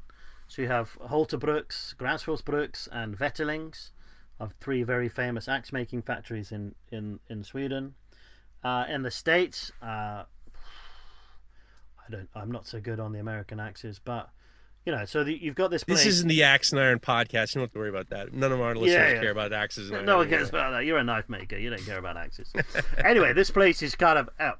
So I go off to this place, not knowing anything about it, and I'm on a 8-day. No, what am I? Was I on a 10 days? No, I think it was on an 8-day course, something like that. And I arrived in the middle of nowhere. And I'd go on this course, and I met who I would now currently call my master. It's a guy called Frederick Thalin, who's regarded probably as one of the world's best axe makers. And just having conversations with him, remember I'm talking about kind of changing, having 2 conversations with people that have changed the course of my career. Right. And this will loop full round into why I do what I do now. I just hanging out with Frederick and kind of like-minded, and just he's like, just to have a bit more respect for yourself. Basically, he wasn't quite as kind as Heiner. I mean, he was very kind, but he's a bit like, look, basically, pull your finger out of your ass. You can do what you do, and just. Like, have a bit more respect for yourself, and he's in a very encouraging way, in a kind of loving way, and we've become incredibly good friends. Swedes aren't known for their lovingness. They don't cut their words very much, do they? But they're fucking amazing people. Incredible. One of my close friends is Swedish, but it's like you're not gonna get much. There's no sugarcoating. No care. You're gonna get very little care in their word. Exactly. And anyway, I do this course. I'm the only professional blacksmith on the course, and you'll love this bit. I'm the only one that fails the course. Huh. I was the only one that didn't succeed in the project. Why? And I fucking love that. It was so good for me to fail, because I was forge welding. So we were making laminate axes. And the weld I did, I'd never welded anything. I mean, before going to Sweden, I'd never made any tools. I might have been a blacksmith for like 18 years, but I hadn't had a traditional training. So I'd barely even made a pair of tongs before. And this was all part of the kind of, transformative journey that I wanted to go on. And we're making laminate axes, and the weld, I just couldn't weld it. And I tried. And even Frederick's gone like, man, no, you might as well just. He didn't say give up, but on the last day but one, I just said, look, Frederick, I'm gonna admit that I failed, and it was such a relief, and it was so humbling, and it's really good to be kicked on your ass once in a while. You can't strut into a workshop going, I've got 15 years of smithing behind me. I think I was not arrogant, but I think I was pretty kind of, I can do this. And the guy next door to me, Lars, German, never picked up a hammer in his life, made the most beautiful axe. And just kind of, I'm like, this is great. I'm just being crushed by the universe, and I love it. And it was such a good experience to go over there and not succeed, because I came back thinking, right, I've got to rebuild. I've got to kind of rethink. I went back into the workshop, and I just started to change the way that I approach things. I think I started to have a bit more respect for myself, for the craft that we that we're in, the traditions, starting to study more about the traditions and the history of blacksmithing, and about to kind of. So I say I've been blacksmithing for 30 odd years, but actually I've only been a blacksmith for about 5 years. You know, it's fascinating because, you know, when you talk about the failure in that axe making class, you know, you went in there with a degree of desperation. You know, you went in there with the expectation of, like, I don't know, using what you knew before and then learning something new to fix your problems. It's usually what people do is they're looking for an answer on top of what they're already doing, as opposed to kind of breaking everything back and starting from scratch the right way. Yeah. You know, it's almost like it's very similar to cooks. A lot of times, you know, you'll get cooks will be hired in restaurants, and they're you know, they have their incredible pedigree, but they're not doing what they're supposed to be doing. They're not doing what the chef is doing, and it's very ego destroying. But at the same time, that realization that you were like, I needed to fail in order for myself to kind of understand how to build back up is pretty. The fact that you were able to recognize that is great. Well, I think, I mean, there's two things that I learned really clearly. Is one, I'm not as good as I think I am. You know, to the point of there'll always be someone better than you. I don't actually think I'm particularly good. I'm not actually a particularly good blacksmith, to be honest. And that's not me trying to kind of dumb myself down. Technically, I'm not particularly fantastic. But it's really good to. Yeah, I think it's good to be humbled and humiliated, but in a non-negative way, in a nice, or to kind of almost humiliate yourself. So I try to go back to Sweden every year, and each time I go back, I realize how little I know. It's really good to understand that we don't know very much about what we're doing, especially as traditional blacksmiths. I think that comes with age. Like, yeah, I'm maybe. convinced. Because you and I are around the same age. I'm about to turn 47, and I feel similar. You know, I meet all these guys who are super talented and doing stuff, and I had enough experience that I felt like I was like an intermediate blacksmith. But I feel the same way. And now, as the older I get, the less I say I know, and the more I'm happy with the fact that I'd rather be on the journey than have the destination of being, you know, whatever your title is. Yeah. And I meet master bladesmiths all the time that did the requirements in order for them to get the distinction of master bladesmith, but they're just like, I don't know, man. I just kind of, now all of a sudden there's just the cross is on me, and I don't necessarily think that I've learned as much as I could have if I just let it happen, you know. But we'll never master what we're doing. So I don't think I want to. I don't think I want to. I think the day I master it is that's when it's all over. You know, and what is mastery? I would never regard or want to be described as a master of my art or my craft. I want to be learning, I suppose. And you know, nowadays the learning is very different. It's I'm not so interested in learning technically. I think I'm more interested in learning about how to run a business and how to have employees and how to make sure that, you know, Steve and Joe, and we've got a couple of the other guys who are working for me, how they're happy and how they can interact and how to, you know, so you're always learning, and that's one of the beauties of what we do. I think all of us, and I mean people in general, but whether it's chefs or blacksmiths or knife makers or, you know, potters or glass blowers or woodworkers or whatever, we're constantly learning, and that gives me great solace. I think the fact that we'll never know it all. So you came back and you focus on, I mean, and nowadays at your shop you do a lot of frying pans and skillets. You do a lot of tableware. I don't know tableware, but I know you do some chef knives and stuff, and you do these beautiful axes. Yeah.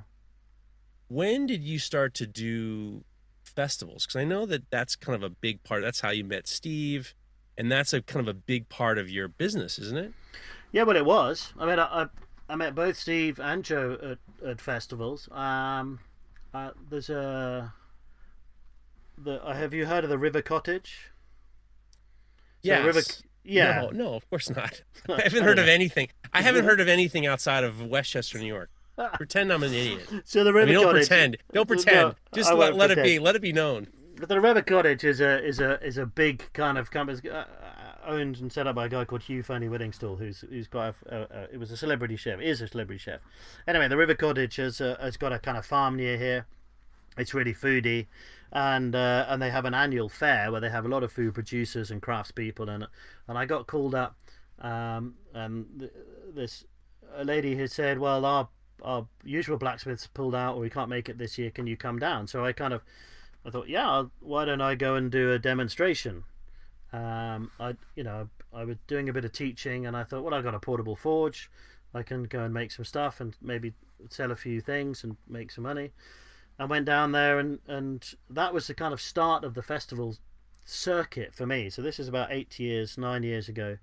And I went down, and there were people watching and enjoying what I was doing, and this was fucking amazing for me. It was like, oh wow, people are actually interested in what we're doing, and again, and I keep on referencing it because it's pre-Instagram, it's pre. Yeah. Well, there is obviously social media going on, but it's not how the world is now. So to have 15 or 20 people watching and applauding when you finished a demo and then buying some things, that's amazing for me. Yeah. And then I went up to Wales to do a thing called the Good Life Experience, which was this amazing festival up in Wales.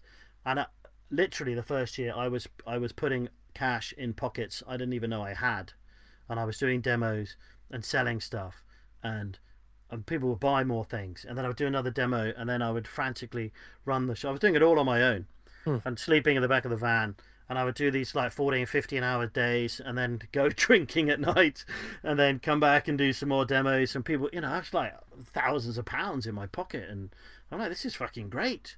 And so I kind of started to build a bit of a, I got a better tent the next year, and then I built a couple of more forges, and I did some more demos, and then we made more money, and then and then it doesn't always work, sometimes it rains and there's no one around, and but I kind of got into the festival circuit, and so I was doing that, I suppose sort of 4 or 5, maybe 6 times a year, going out and doing demos, and then it just got bigger and bigger, and then we had a 50 square meter marquee where we had 2 forges and 2 of us forging and someone comparing and selling, and it just kind of went from there, really. That's incredible to me, because in the United States there's nothing really like that. I mean, especially in New York, because number one, there's insurance, and then number two is where you're going to be, and it's a kind of a production. The other thing is dealing with the public.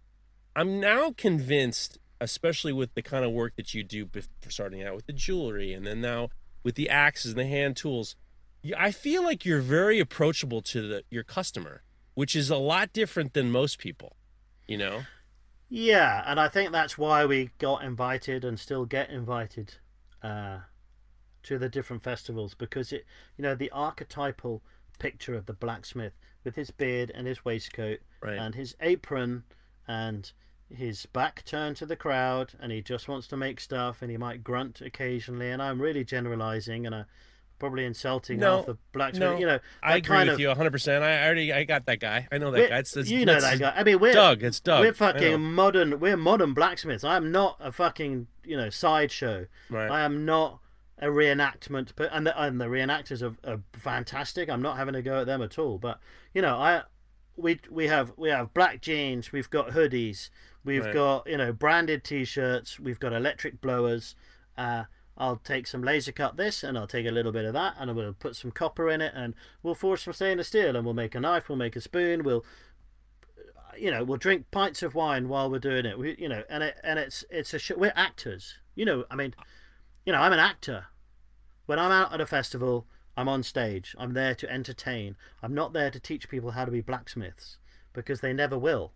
They will come and have an experience. So that's what we started doing, is to saying to people, well, you're enjoying what we're watching. Why don't you come and have a go? So when Steve and Joe joined the business, Steve is, Steve. I mean, he's an amazing guy. He is a most superb teacher. He's a people person. Super people person. I mean, Joe technically is superb. He likes people, but he's not maybe he's not quite so interactive. But the combination of the two is amazing. So Steve, I'll be like, oh well, maybe you can teach someone how to make a nail while I go to the bar, and then I'll come back and teach someone, and you can go to the bar, and then Joe will make a bottle opener over there, and then this guy cooks. Well, we get him to cook. So we started doing these forge and feast things. So we would cook legs of venison over the forge while we were making chef's knives, while our friend was making cocktails, and then and Steve's Mrs. Jazz would sell some stuff, or I would, and it just became a kind of like an event. Yeah, I was just about to say it's just so smart. And the funny thing is nowadays it's this kind of business itself is so far removed from the way it was viewed, 100, 200 years ago. 200 years ago, this was like, this was a job that was, completely no risk. This was like a good job that trade for life. Yeah, trade for life.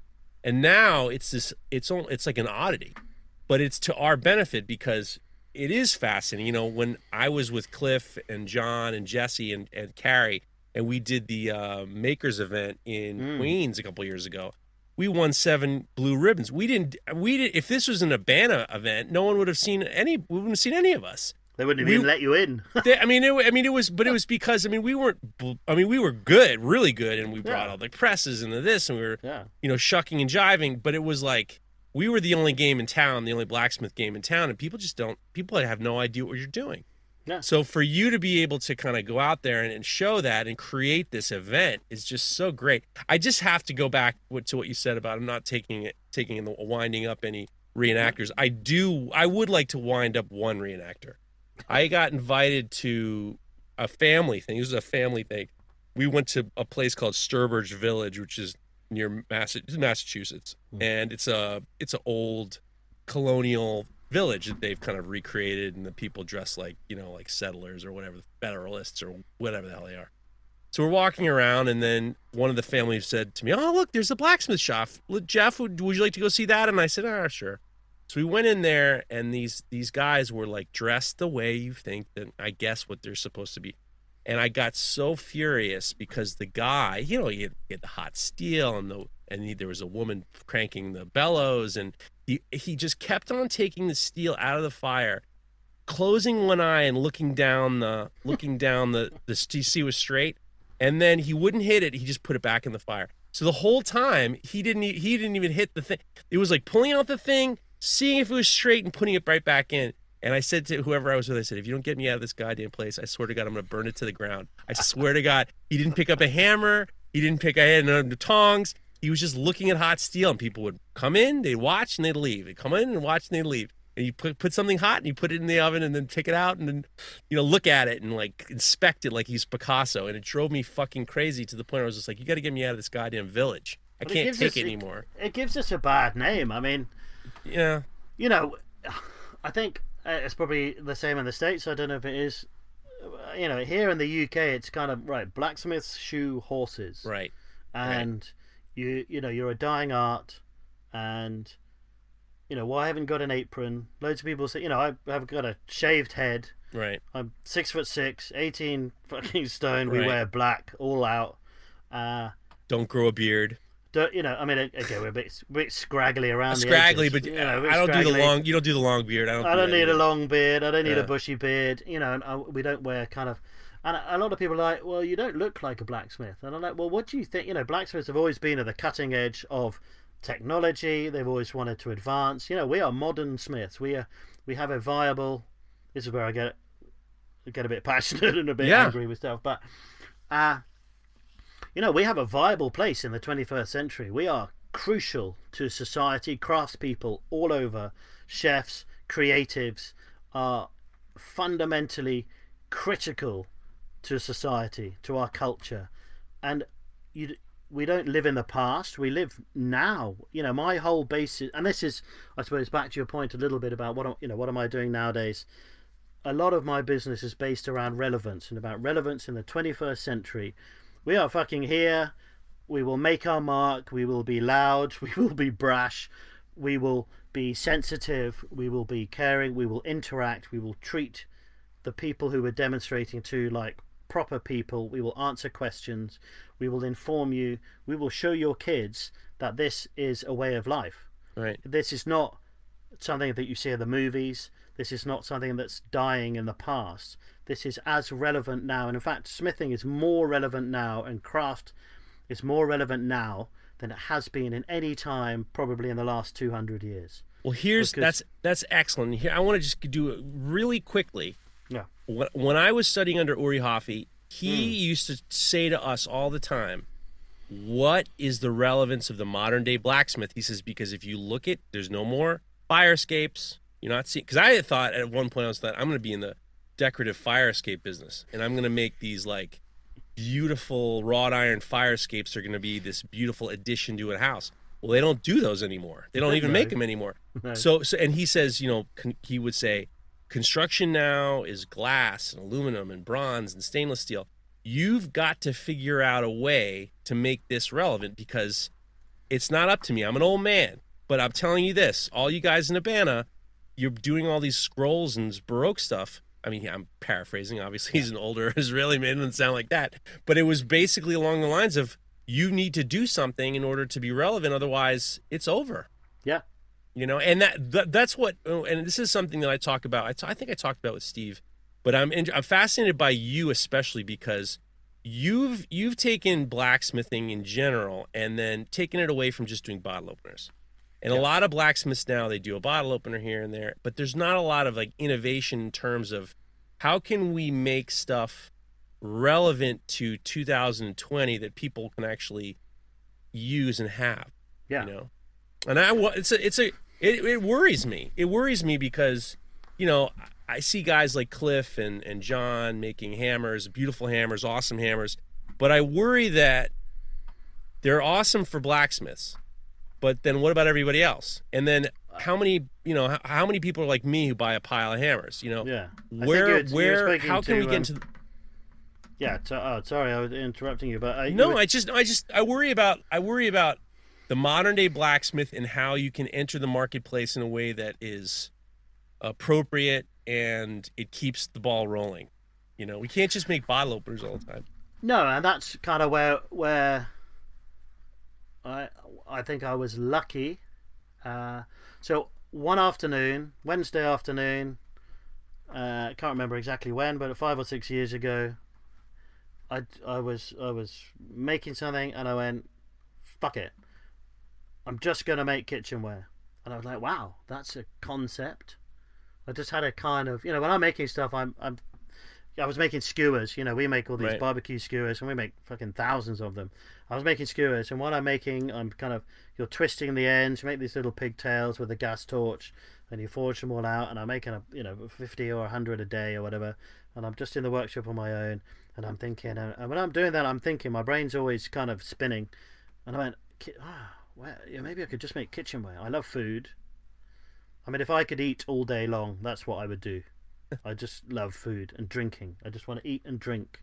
I think I just fundamentally just want to consume the world. And I love it. I mean, I don't, because it would just kill me. But I went, right, well, I love food and I love drinking and I love metalwork.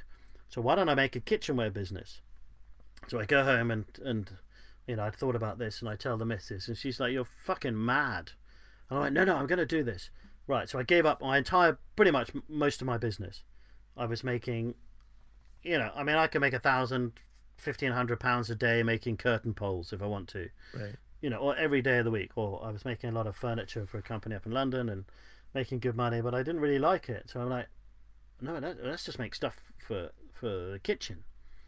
People want utensils, and it's kind of back to that jewelry thing. So we've kind of, in a way, we're coming full circle. What am I doing now? Well, and with this thing with the River Cottage, which is all food based, and starting to meet chefs, and the chefs are going, "Can you make this for my restaurant?" I'm like, "Yeah, that's a good idea." I mean, you're in the food business as well yourself to a certain degree. And then they're like, "Yeah, but can you make this? And you can make that?" And I'm like, "Yeah." And so, it's, quite quickly I moved everything. My accountant said, "You're insane. You're mad. This is never going to work." He said, "You've just wiped out 80% of your turnover overnight." And I'm like, "Yeah." So I spent 3 years just saying no to everyone. "Can you make a gate?" No. But even if we pay you 15 grand, yeah, no, I'll give it to my friend Rob. He'll do it. For a while, I kind of, in inverted commas, had a kind of consultancy where I would take on jobs, farm them out to different smiths, and then take a percentage, and then kind of worked a little bit that way because people just wanted jobs done. Sure.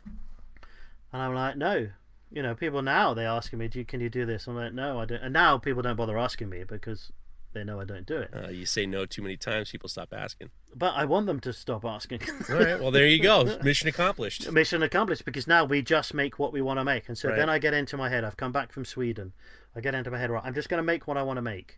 I want to enjoy the process. I want to love, I'm going to die one day, and I don't want to get to 65 and retire. I want to enjoy my retirement now, because I love I want to go to the workshop. We have an 80% rule in the workshop, so we have to like stuff. If we like it less than 80%, we stop making it. So some of my best products, most successful products, I don't make anymore because I don't like making them. And it's about passion, it's about enjoyment, it's about going into work, and this applies hopefully to a lot of the people who are either listening to this or generally who make stuff. Enjoy the things you do every day. Don't wait to enjoy it later because it might not be there. So we kind of let's invent new products. And I love prototyping. I like coming up with the ideas, and then with having Joe and Steve on board, it just totally changed everything because now I've got people I can rely on. But you have I'm sorry for interrupting. You have a different history because you had established yourself you've already created a business years ago. So I think that it's part of the your growth as a business person to be able to you already established that you've made a business. Now you can say, okay, now I can pick and choose what I want to do. It's harder for a lot of people. I'm the reverse. It took me a while to be able to establish a business, and for me, the enjoyment is making this business work. Yeah. But at the same time, the fact that you're able to kind of come to that conclusion, I'm just going to make what I want, and the market is obviously, you're doing well because, you got two guys. You seem like you're happy. Yeah. You're not at the raves anymore, right? No, not so much, no. Not so much, But I'm fascinated with you specifically because I know you sell stuff at Eating Tools, and your work is very, like I said, approachable. The concept of making kitchenware is you're providing somebody something that they can use to nurture their family, and that is always a little bit better than a curtain rod. For me, yeah. I think, a ladle, it's not very good if you want to keep the light out of your bedroom in the morning. Yeah, but that's what your eyes are for, right? You put the pillow over your head and the problem's solved. But it's good for soup. Yeah, for sure. For me, it's about, and it's become about,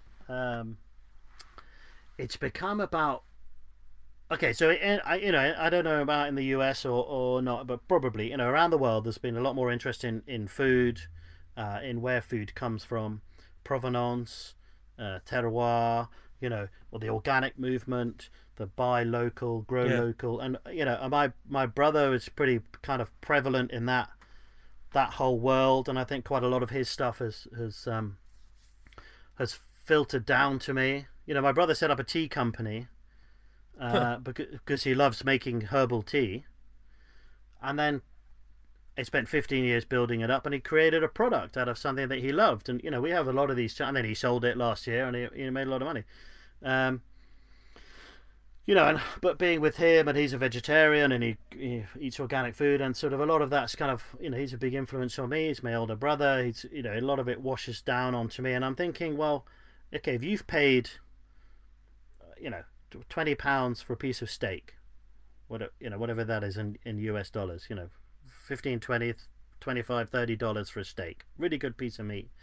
Why the fuck are you going to put it in a aluminium cheap £5 frying pan, and then put it on some cheap mass-produced plate, especially in the restaurant business? And this does slightly kind of make me cross. You go into a lot of restaurants and they're serving you a steak, and you've got a fucking blunt serrated steak knife. Yeah. Serrated knives in themselves should be illegal. Except for bread knives, please. No, even bread knives. I God know you damn it! make I'm them. just about to make 56 of them, for God's Yeah, sakes. I know. I wasn't going to mention it, but now you Well, brought you it up. just certainly did. God damn Yeah. it! No, you started it. Shouldn't the best? I'm bread involved. knife. None of my No. customers are listening to this goddamn thing anyway. Don't worry about No, that. exactly. And I'm just a blacksmith. I don't know fucking anything about knives. I just hit shit for a living. But and so it's become we become more and more passionate about. Well, let's use good kitchenware, or and eating out or eating anywhere is not just about the food. It's about what it's served on. Right. The people you're with, the wine you drink, the glass that you drink your wine. You don't drink a fucking bottle of Chateau Lafite. Well, actually, I have done this, but out of a jam jar. In fact, that's one of the best bottles of wine I've ever drunk in my life. Was a bottle of Chateau Lafite. The out most of a jam mediocre jar. jam jar, but I understand. Yeah, exactly. Yeah, hot on the Australian beaches. And it's kind of, and maybe it becomes part of the business story or whatever. But it's about producing beautiful tools, beautiful utensils, that people use every day. They need to be used, and people love them and they cherish them, and that gives us a real buzz. In the workshop, we're all big foodies. We love our food. We love talking with the chefs. We love finding out what they want to use. And I think, I always say, it's part of the ingredients. The kitchenware that you use is part of the flavor. Yeah. Well, I'm also fascinated about another thing that is interesting to me in regards to craftsmen and makers who become professional. I feel like that concept of approachability, it's always been something with me. One of my mentors was this steel sculptor who created the idea to me that small sculpture isn't a maquette, and that it becomes more approachable, and the concept of art being more approachable made me want to make other things more approachable, and part of the approachability was price. I feel like, especially when it comes to being in business, I feel like there's something about the price that tells you something about the person, because you're actually when your prices, and I see people's knives and the prices are very, I think they're either low or they're middle of the road, or fair. I think this is someone who really is trying to have a communication with the public at large. And I'm fascinated with it. And I get in fights with my business partner, because if it were up to me, I'd want the prices to be a little bit lower. But it's like, it's a one of those things. It's like something got to give. I want my work to be out there. And part of my work being out there is also the price. And that's one of the things about your work that, your ladles and your spoons and your axes and your knives and everything you do. I feel like the price is very approachable. I'm sure, I don't know in regards to the people around you, but I always feel like I think about price in a way that is very telling of the person too. Yeah, I think I want, I kind of want everyone to be able to afford to buy the stuff that we make. I think, I'm just going to take a little sidetrack at the moment. So it's kind of, we don't really make any money from making chef's knives. So, right. And I do make them, and I make axes, and we don't really make any money off making axes.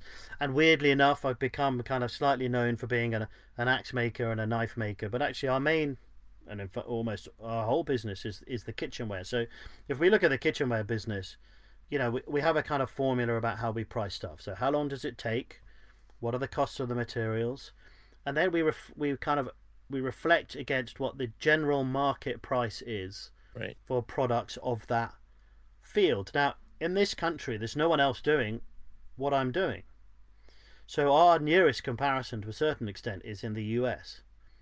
Now, our ladles at 50 quid in the US are probably $150. So we're seen as relatively, so a big, about 25% of our market is in the US. 25% of our customers, and they find our product quite cheap, whereas in the UK a lot of people find it quite expensive. So it's definitely the upper range. If you're buying a ladle for 60 quid, you've probably got to have a few spare bucks. Well, but it's still attainable. That's the issue. It's the attainability. I'm not just saying. My cutoff usually for handmade tools and equipment in terms of like being reasonably priced is like $200.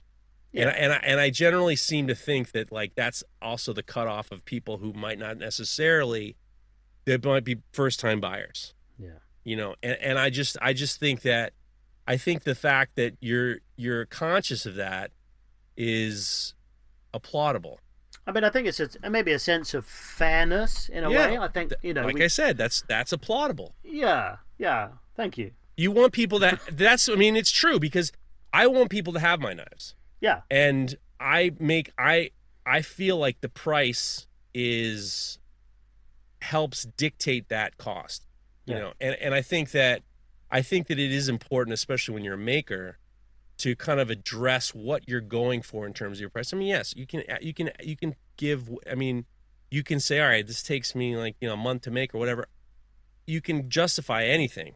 But when it comes down to the difference between being like a craftsman and a business person, there is something to be said about, I'm not talking about cheap. I usually like to say, reasonably priced. Yeah. I like to say fair. Like when I look at all the guys who make hammers, like Cliff, like John and Ben Snur and all those guys, I feel like their prices are fair. Yeah. And that there is something to be said about that. There's something to be said about how these people feel towards the customer, and also it's how they feel towards themselves. Now I'm going to give you one reason why I say this. My father was an extraordinary painter, one of the amazing painters. He's an incredible painter. He painted cityscapes. He painted these cityscapes, and there were these incredible lines and the foreshortening, and the talent was like, it was jaw-dropping. But when it buildings, architecture, structures, amazing. When he got to draw a person, it was like a stick figure. It was bad. It was super bad. And it got to the point where I felt like later in life, when I was meeting after he had passed away, and we were dealing with the rabbi, and we were kind of talking about his work.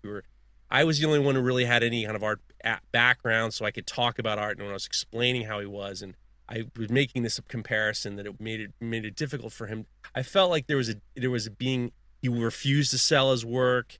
He refused to do it. And I felt like it was this, and the fact that he couldn't draw people, I felt like there was like this inability to be approachable. And the things that he did, he priced things to the point where it was the inability to be approachable and to deal with people in general. And it's a strange thing to say, but I'm kind of convinced I don't want to bend the will of my customer. I want my customer to feel like they got a good experience. They got something that they're going to be able to have and then pass down. They're going to have something that they're not going to be afraid to use because, God forbid, it's, you got to pull it out with white gloves.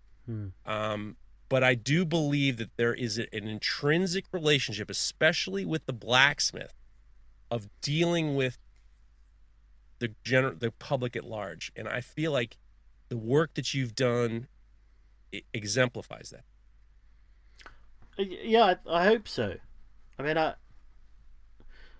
think right at the beginning I said inherently I'm a selfish person because I make for selfish reasons, but I hope that the stuff that we make also brings a lot of pleasure to people. And that's why I was surprised that you said selfish, because when I look at the things that you're making, these are not like Fabergé eggs. No, you could have think it's gone that direction too. Yeah, of course. And I think it's selfishness in a way because it fulfills an inherent need within myself. Right. And selfishness is in our society, it's a bad word. You shouldn't be selfish. And I think people should, in a sense, be more selfish, because I think you need to not look out for yourself first over and above other people. I think you need to look to your own needs to make you a better person. Therefore, you can treat other people better. I think you're right. That's the aim. 100% right. I don't do it because no, that's 100% right. You have to take care of yourself in order for you to take care of others. It's the aeroplane mode. When the plane's going down and the oxygen masks drop, they always say, "Put on your own mask first, so that you can help other people." Oh, but that's their I always thought that they were just trying to weed out the heroes. You know, Yeah, exactly. and then the people who are just or like the weak. Yeah, Weed yeah, out yeah. the weak. So Or the what's- short people. Anyway, So what's next for you guys? I know teaching must be tough because teaching's with out of the COVID, window at the moment? Yeah. teaching's out of the window, and then obviously the festival's got to be much thinner. Yeah, they're all out. So So what's next? Lockdown happens and everything goes out the window. Well, we're kind of. What's next? At the moment, it's kind of consolidating the business. So for me, I've taken a step out of production. I'm still in the workshop and I'm still making the stuff, but I've kind of, taken a slight step back to allow the guys a little bit more freedom and a little bit more kind of autonomy, so that they can make stuff without me. So part of the next step is for me to, if I don't turn up to the workshop for a week, it doesn't all fall apart. Right. So it's a kind of more getting into the business. So we've set up the website. That's going great. We'd like to get back to teaching, and we will go back to doing festivals, but also we'd like to create more events at the workshop, so we don't have to.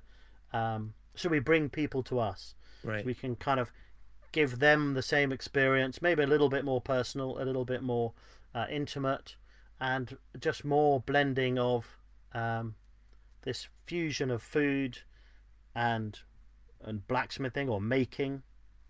I'll give you a little exclusive if you want. Of course.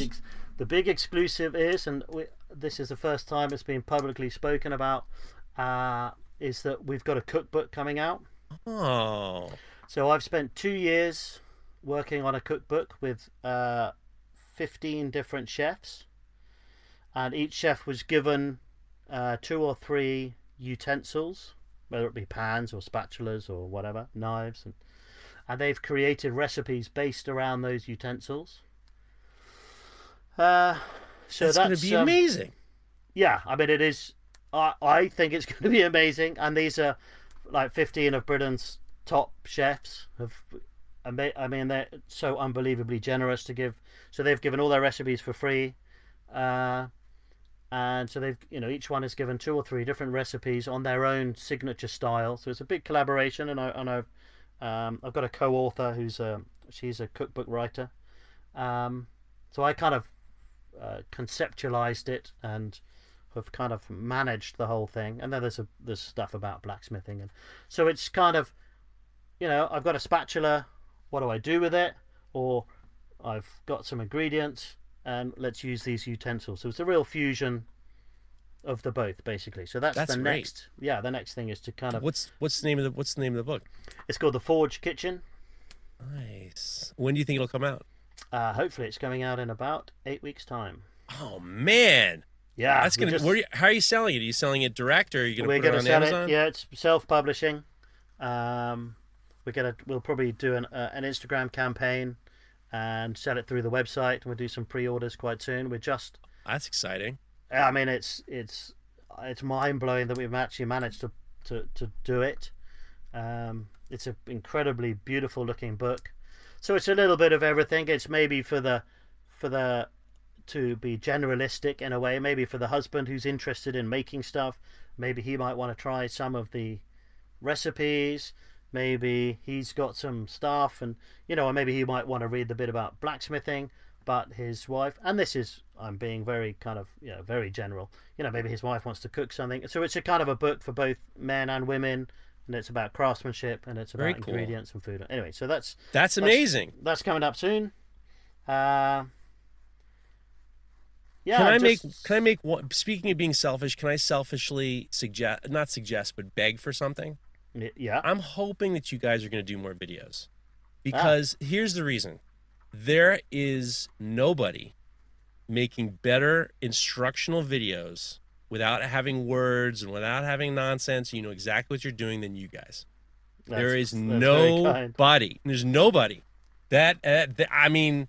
If you're a blacksmith or you want to learn how to make something, go to The Forge on YouTube, because you guys make the most beautiful and fun videos to watch. I love them. That's very kind. Oh, my God. Big smile on my face. I screamed at Steve. I was like, how come these goddamn videos are so good? There's no other one to go to. It was really funny. We had an amazing guy called Mike come in from TA Outdoors. He's a YouTuber and a craftsman, and he's out kind of a woodsman and bushcrafter guy, and he's just made a film. We made a film last week. So we've got some more films coming out over the next couple of weeks. But he was saying to Steve, so what kind of camera are you using? What, have you got the latest one? Steve looked a bit kind of shy and went, no, I've got a 15-year-old Nikon D20 or whatever it was. Steve's brilliant. I mean, he makes the films. We're just, what he does with it is incredible. To be honest, I don't watch YouTube. I'm not really I don't have time. I've got two amazing boys and my wife at home. I don't, of course. I do a little bit, but it's not my world. I don't really know much about it. So I said to Steve last year, look, I'll finance everything. I'll pay so they get paid to make the films. He gets paid to edit. Joe gets paid to be in them. I don't get paid. And what he does is fantastic, and we love doing it. But the problem being, to a certain degree, is it's very seductive, the world of YouTube. We want to make more films, but also we're a production business, so we need to produce a certain amount of product. That's right. To service the shops that we sell our stuff through, and for the website. And we could go, let's make this and film it, and then you're in the content business. And then we're in the content business, but we're not in the content business because we're blacksmiths. So it's a balancing act. That's the answer. The answer that I would say would be, forget it. It's too much work. I got work to do. I am 100% with you on that one. Yeah, but we love it. And you did it. I mean, it's a banger. Was the Axe one was a winner, a total winner. I mean, and then we've just scratched the surface. So what we're trying to do, in a way, is kind of do a cinematic version of the cookbook. So you'll notice a theme being. So we've got a film coming out in 2 weeks' time with an amazing chef, a guy called James Wetlaw, he's a goat chef. So his whole business is selling goat meat, which is quite unusual. But James, we're making a film this week. So we've made some utensils. I won't give too much away, but we made some stuff on the forge, and then James will use it to cook with. So our kind of our sort of theme to our films is how to make stuff. I don't know if you saw the coffee scoop film. We want to show people how we make the products, but also show them in situation. So we make something. Pohl. What a wild ride, Alex Pohl. Yeah. Unbelievable. What a story. Unbelievable. I had a little bit of information, but not as much. And you are one of these people that I look up to. It's a pleasure to know you. It's an honor to have you on this podcast. And I can't thank you enough for being here. And go to alexpohlironwork.com, sign up for the newsletter, and you can see all the stuff they have. They got frying pans, kitchen utensils. Once in a while, I'll have an axe on board. Get into that newsletter. I'm sure they're going to have all the information in regards to that new book coming out. You can also go to their YouTube channel. It's called The Forge. Check out those videos. Done by a friend of the show and Alex's, one of his main men, Moonshine Metalworks. Did a great job. Definitely watch those videos. They are definitely worth it. The axe making one and the knife one, they're all in this coffee scoop. Definitely check them out. And also on Instagram, follow not only Alex Pohl Ironwork, but follow one of his other guys, Joe Garnett _blacksmith. That's the young UK version of Cliff Dufton. I'm telling you. And then go over to Instagram and follow Full Blast Podcast. That's how you can interact with the show. I got all sorts of stuff on over there. You can send me DMs. That's how you interact with the show. If you want to send dilemmas or questions or whatever, we'll get you squared away. So once again, thanks, Alex. And I'm super excited for next week. We got Adam Balkovic of Built Sharp Knives. I got some great guests coming up in the future. I'm working on the deals of some biggies. And then we're going to have a couple other buddies. Tyler Bell's coming on. We're going to have a return of a couple guests. And I also am working out the deal for a big Black Friday show, which I'm really, really excited about. But other than that, thanks for all your support. You guys are the best. We're doing a good job. You got to keep doing a better one. And I'm fired up, and we'll see you next week. Thank you. Thanks, Jeff. If you like this show, take a look at our other shows made for makers just like you at www.makery.network.